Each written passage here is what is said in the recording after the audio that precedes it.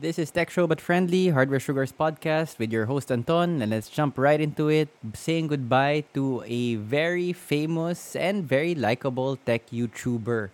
Unfortunately, I think last week or so, but very recently, the tech YouTuber known as Bitwit, aka Kyle, aka Lyle, announced that he would be stepping back from creating tech content to focus on his more lifestyle.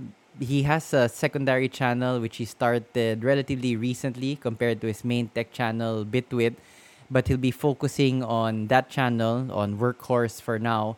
The content of Workhorse seems a lot broader than his usual fare on Bitwit. So less tech related, more gaming related, more vlogging style, like what he's doing. And Kyle has always been a funny guy, very down to earth. I think that's a part that's a large part of his appeal for his audience, where he does seem very relatable. So a channel mainly focused on him, and sorry, I believe he changed Workhorse, the title of his secondary channel, to his real name. So I think it's Kyle Hansen or something like that. Again, to realign the brand to revolve around him. And I don't mean that like in a very conceited or self-centered way. Just the fact that his content will be focused on basically what he's doing rather than a particular topic such as tech. Bitwit is one of the most recognizable names for tech YouTubers, right up there with LTT, Gamers Nexus, Pulse Hardware. I mean, those are sort of the top tier tech guys that are always kind of hanging out with each other and messaging each other, mentioning each other on their channels. So, but aside from, so he is part of that club.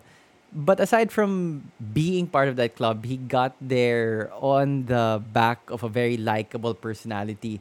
So, not afraid to kind of take a bit risky comedic slant with as with Lyle. To be honest, the Lyle character, I'm always surprised there wasn't like a backlash, because it seems like everything that might even be slightly offensive now gets a backlash. Although the Lyle character was retired a while back, so maybe the current thinking wasn't around yet when the Lyle character was out. But it seemed like the very stereotypical Chinese individual or Asian, very stick in the mud kind of Asian way of basically a prig. Yung kind of stick up his ass, kind of no sense of humor, which is the whole point of why the character Lyle was so funny.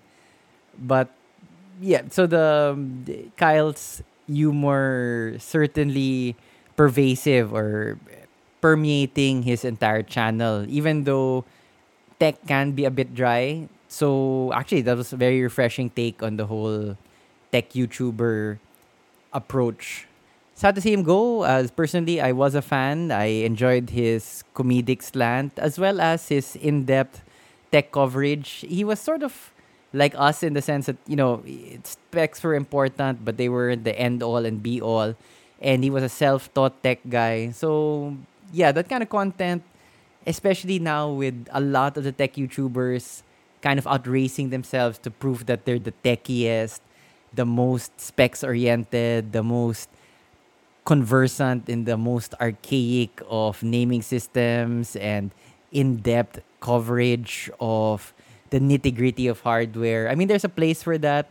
Certainly, people can learn a lot from that. But there's also a place for more mainstream fare, where we kind of don't forget that this is a hobby that's supposed to be fun instead of like a quiz or a lesson in school that we need to memorize the stats and the references, and oh, if you don't know that, then you're not a real PC guy and things like that.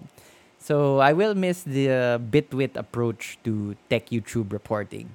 The YouTube tech channel, of course, very associated with that hardcore tech reporting, is Gamers Nexus, and they came out with another banger of a video or sensational coverage this past week when they delved into the specifics of why the 7000 series CPUs of AMD have been burning up. Like, they literally get so hot that they sometimes bulge out of the motherboard or out of the frame that they're in.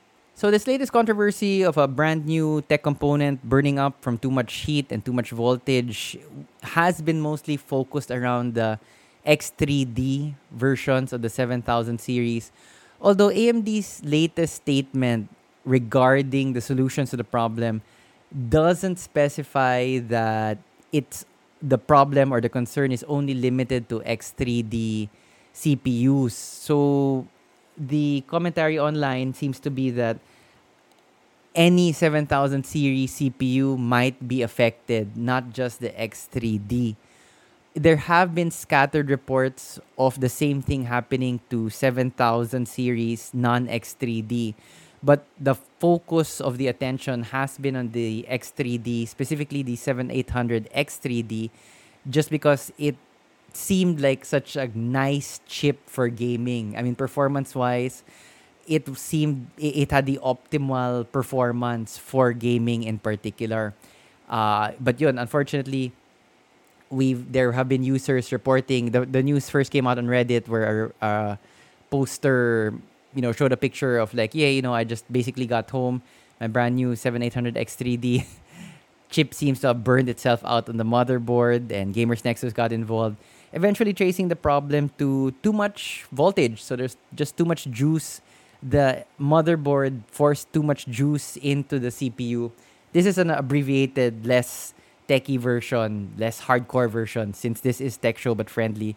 But basically, the motherboard sent too much juice to the CPU and it fried it. Now, this can happen due to user error, or an overzealous user can set the SoC voltage beyond 1.3 volts. So the current number to remember is 1.3. You don't want to go over 1.3 volts for your SoC voltage. But even if you're a user that never monkeys around with the BIOS, this can still happen to you, as depending on your motherboard manufacturer, depending on your BIOS version, sometimes the motherboard will pump in more than 1.3 volts to the SoC. And it's doing this because it's trying to implement an overclock XMP or expo setting. Now, the findings have been very clear that expo or XMP is not the problem. There's no inherent danger in enabling XMP or expo. It's just that because the BIOS is trying to carry out that instruction, as a side effect of that, it pumps in or tries to pump in more voltage to the SoC beyond the recommended 1.3 volts. But as a practical solution, what to do now, AMD has released new instructions to motherboard manufacturers, and in turn, the motherboard manufacturers have released new BIOS. Basically, just update your BIOS. Per GN's video, this isn't, just focusing on the SoC voltage is a stopgap measure. Like, they identified further problems in the architecture and how things get done with the AM5 platform.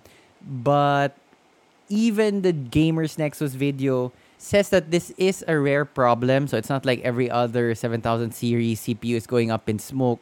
While it is a reproducible problem because they were able to burn up a CPU intentionally or by design, again, this is not something that predominantly happens. It is a rare occurrence. And with the latest advice from AMD to update your BIOS, and with a lot of the BIOS, with a lot of the motherboard manufacturers issuing new BIOSes, that should be a reasonably effective measure to ensure that your motherboard doesn't burn up your CPU in its zealous quest to get faster speeds. I mean, that's basically why it's pumping more voltage, more juice into your CPU. It's trying to make it run faster.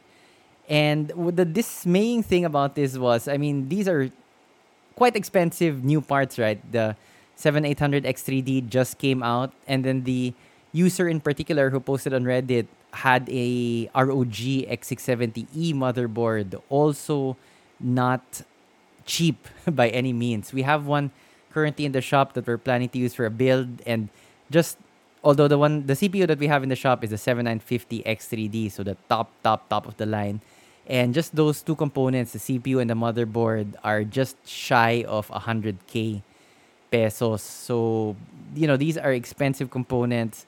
And I think that's what's shaken up the PC world a bit, that, you're supposed to be buying quality, especially when it comes to motherboards.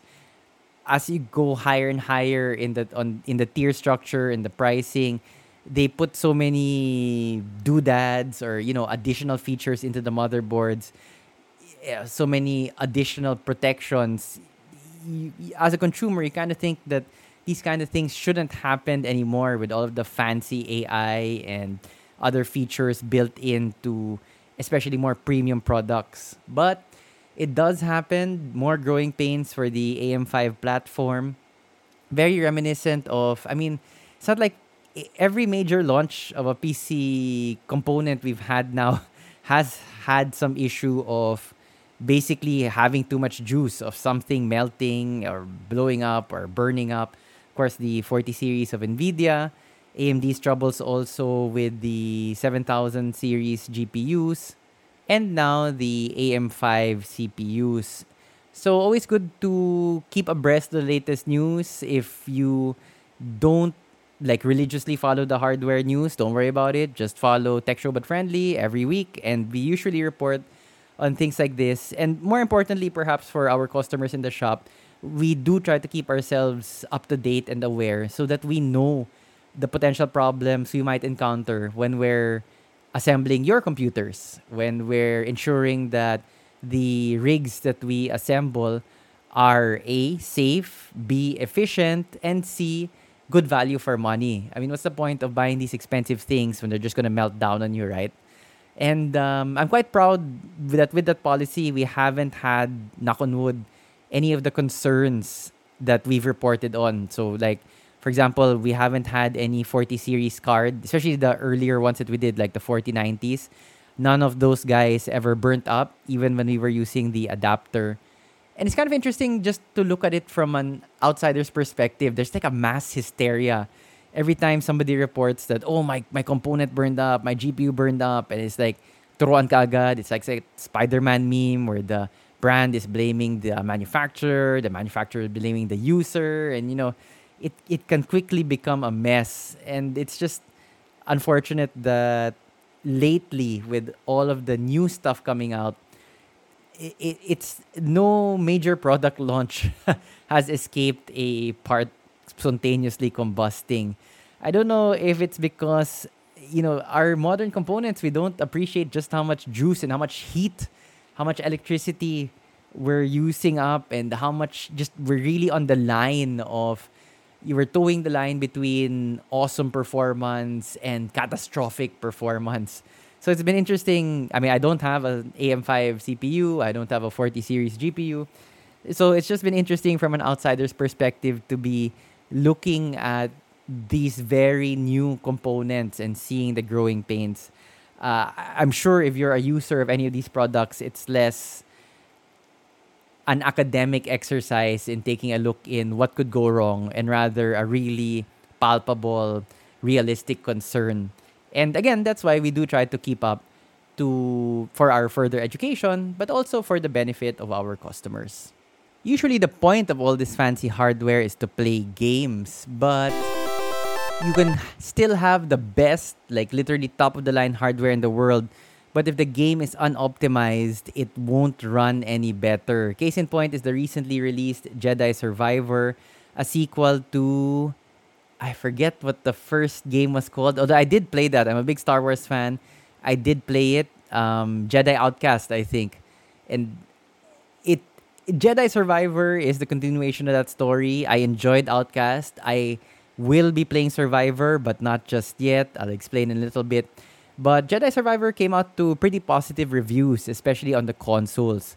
But everybody, especially the PC guys, were up in arms on the port, on the version that we got on the PC, because there were a lot of graphic issues reported. And when people dived into it, you could have a 4090 and you would still have stuttering. And they were users were taking a look at the GPU usage. At most, it was only coming around to like 35%. So the game was so ill optimized, so unoptimized, that it wasn't even using the graphics card to 50% of the graphics card's potential. And this really highlights something that I wish more people appreciated, that it's not just about the hardware. The software can even be more important than what hardware you're running. Kaya pa minsan may nagtatanong sa amin, oh, I want to play this game at these specs, this frames per second. What hardware do I need? Or I just want to play these kind of games at 2K, 100 FPS. What hardware do I need? And I always find it very difficult to give specific hardware because that's always a moving target.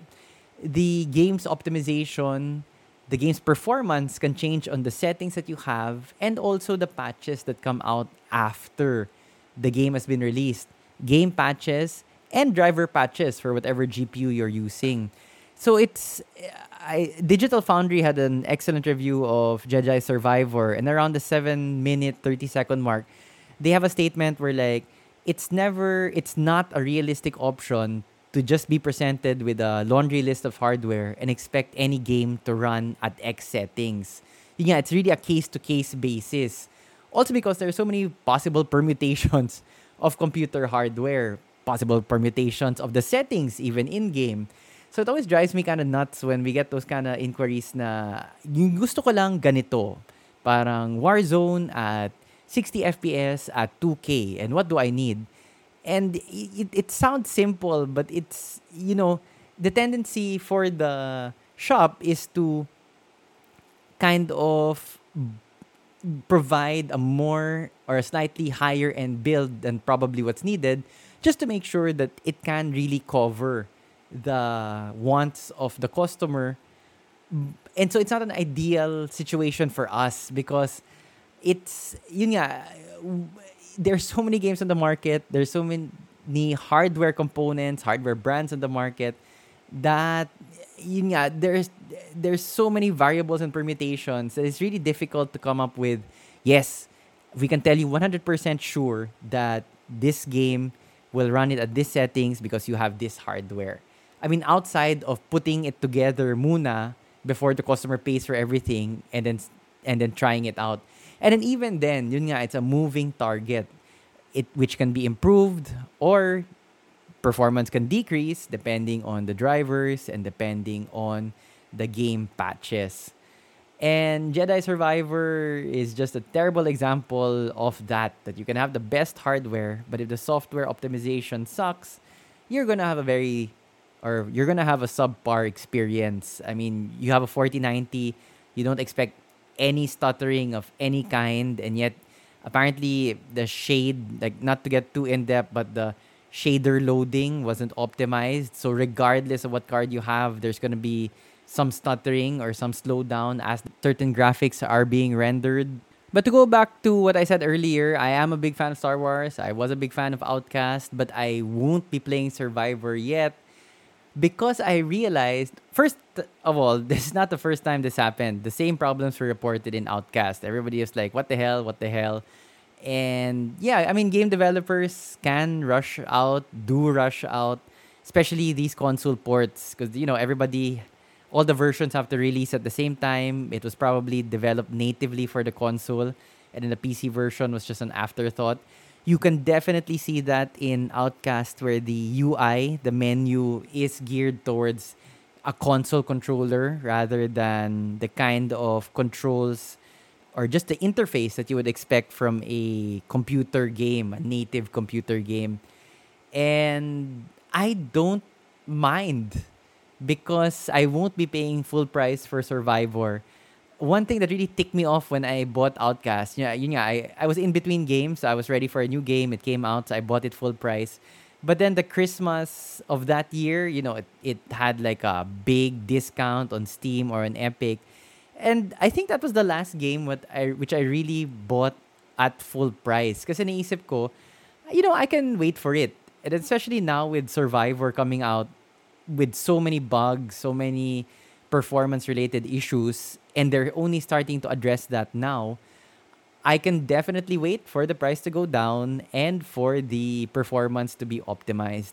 In fact, the price has already gone down for the console versions of the game. Amazon is reportedly offering a $10 discount on the console versions. I won't be playing this on console, but when come around Christmas time, definitely if the price is right on Steam or on Epic, I'll be snagging myself a copy. And that's really an underlooked great feature of PC games. You can just wait them out, and they doesn't take that long. I mean, less than a year. Let's just see. I think it's around $70 now for the full price, launch price. Let's just see what it is, at the end of the year with all the Steam sales and things like that. And you have so many games left waiting anyway in your Steam queue. At least I do. That there's really no rush to get the latest AAA game, at least for me, where I'm usually a more single player kind of guy, so I don't buy these multiplayer titles that you come out and you want to play right away. Probably the only game I can think of off the top of my head where I would buy it at launch date for the full price would be the upcoming Mass Effect. But even then, I might be tempted to wait. Depende what I'm doing, how much time I have when that game actually comes out, if it ever comes out. And we'll round out today's show with an update from Canada, which recently passed a law providing one of their government agencies with oversight over streaming services, requiring streaming services to pay a certain amount of money for the advancement of Canadian shows or supporting local, i.e., Canadian talents and shows and productions and whatnot, as well as promoting Canadian culture, shows in general. And this doesn't seem relevant to us, but I'm always fascinated by these kind of local laws. I mean, laws passed by individual countries which affect international services. It's an easy move by any government to start passing laws on Facebook. You had the Australian Parliament, I think a couple of years ago, threatening to charge Facebook. It was a news thing, and they wanted Facebook to pay newspapers or other journalistic outlets. Basically, like if you're a journalist and you publish something, and then on Facebook the link is there, but they read in Facebook rather than going to your page. The Australian government wanted Facebook to pay, or it was something along those lines, and it's a bit similar here with the Canadian law, where the government is trying to flex its muscle and bring these international services in line. Just as a lawyer, it's pretty interesting to see the development of national laws trying to cope with transnational actors. And certainly there have been many corporations in the past that have been transnational, that do operate in many jurisdictions, but nothing quite as pervasive as streaming. So the internet is all encompassing. It's an octopus that has, its tentacles all around the world. And the content that passes through that is so accessible anywhere. So I always fear these kind of laws. It might have a chilling effect where it makes it harder for the provider. So if it's Netflix, or the service rather, the Netflix, Spotify, all of these guys to operate in a particular country, then they might just say to heck with that country. And that's where the fragmentation of the internet begins. I mean, Metcalfe's law, right? A network is only as valuable. Sorry, I'm paraphrasing. I don't remember the exact formulation of Metcalfe's law, but basically, the network gains its strength from the number of connections in the network, and there's like an exponential effect to that. And that's what I'm always afraid for our internet now. It gains its power because anywhere in the world, you can log on, and you can, if you go to www.philippineairlines.com, for example, and you can buy a ticket from Philippine Airlines because everybody's on literally the same network.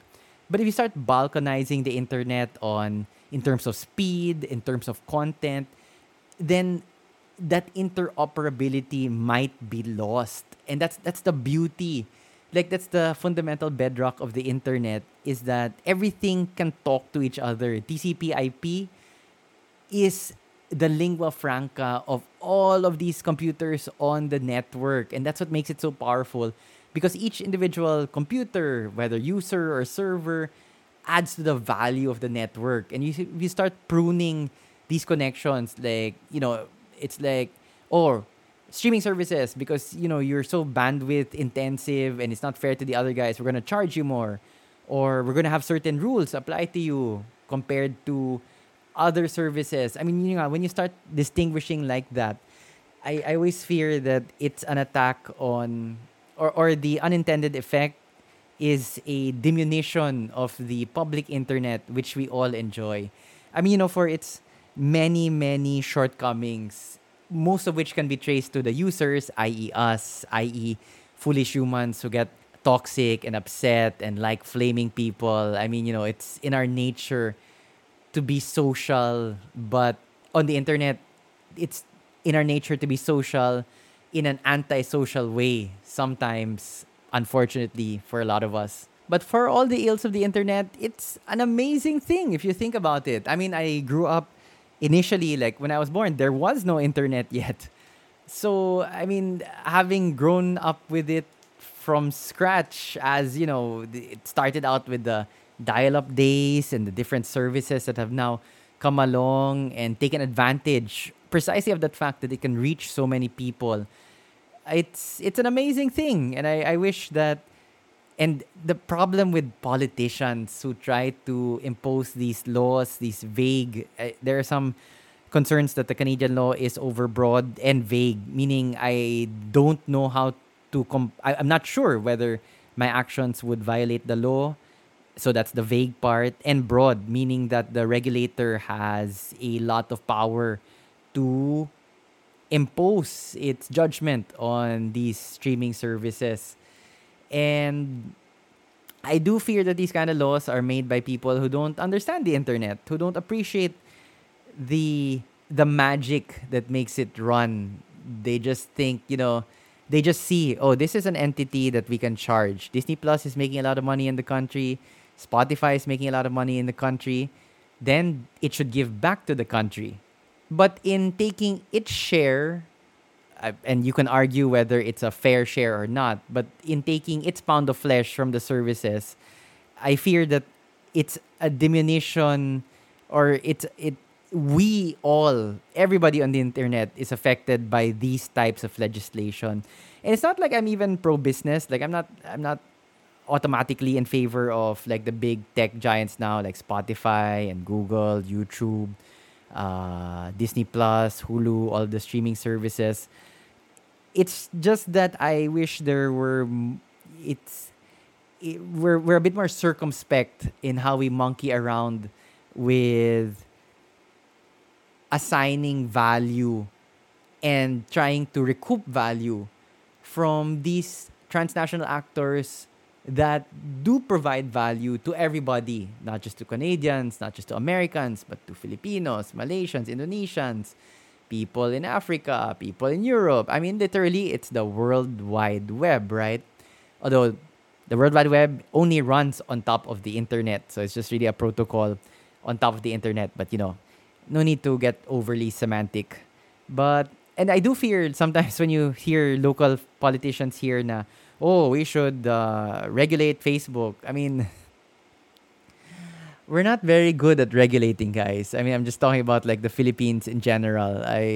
We have very poor metrics in terms of properly regulating things. I think maybe that's where my knee-jerk reaction to regulating comes from, the fact that I've lived in the Philippines all my life and have seen very little examples of good regulation, like regulation that makes sense for both parties involved, for the entity being regulated and for the end users. So I'm skeptical of, my initial position is always a bit skeptical of regulation. And well, I'm not Canadian. There's not much I can do about it. This probably seems like a very academic topic to a lot of our users.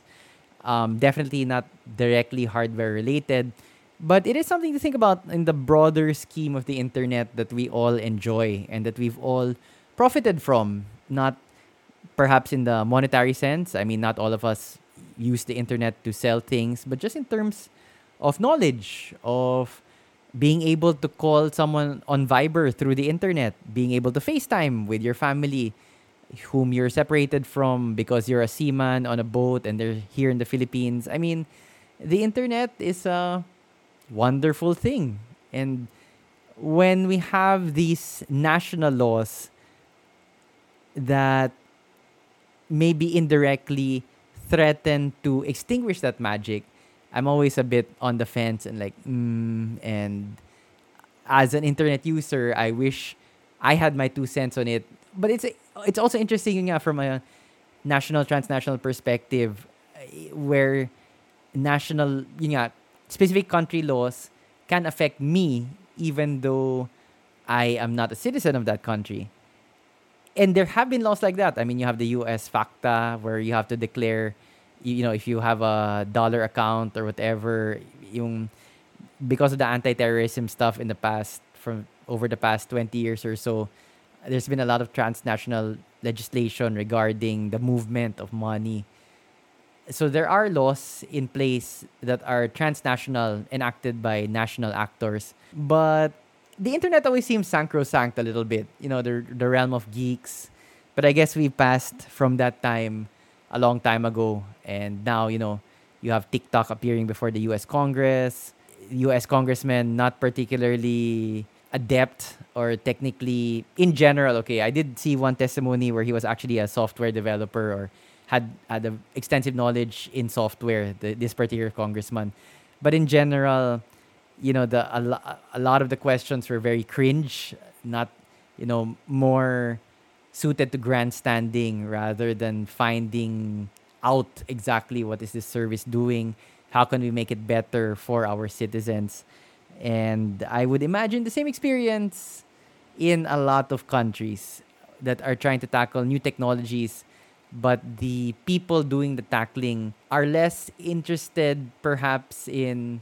So to extend the metaphor, you tackle somebody because you're trying to gain possession of the ball, and maybe they're interested less in the ball, the prize, but more in the tackle, if that makes any sense. Like, let's do some damage to these internet companies that think that they can come in here and tell us how to interact with our citizens or how to run our country or things like that. But neither here nor there, just open speculation on my end. Thanks so much for listening to another episode of Tech Show But Friendly.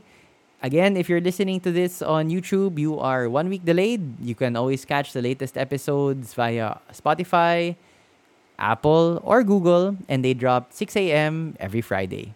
Thanks for watching. Have a great Friday, guys, or have a great day whenever you're listening to this.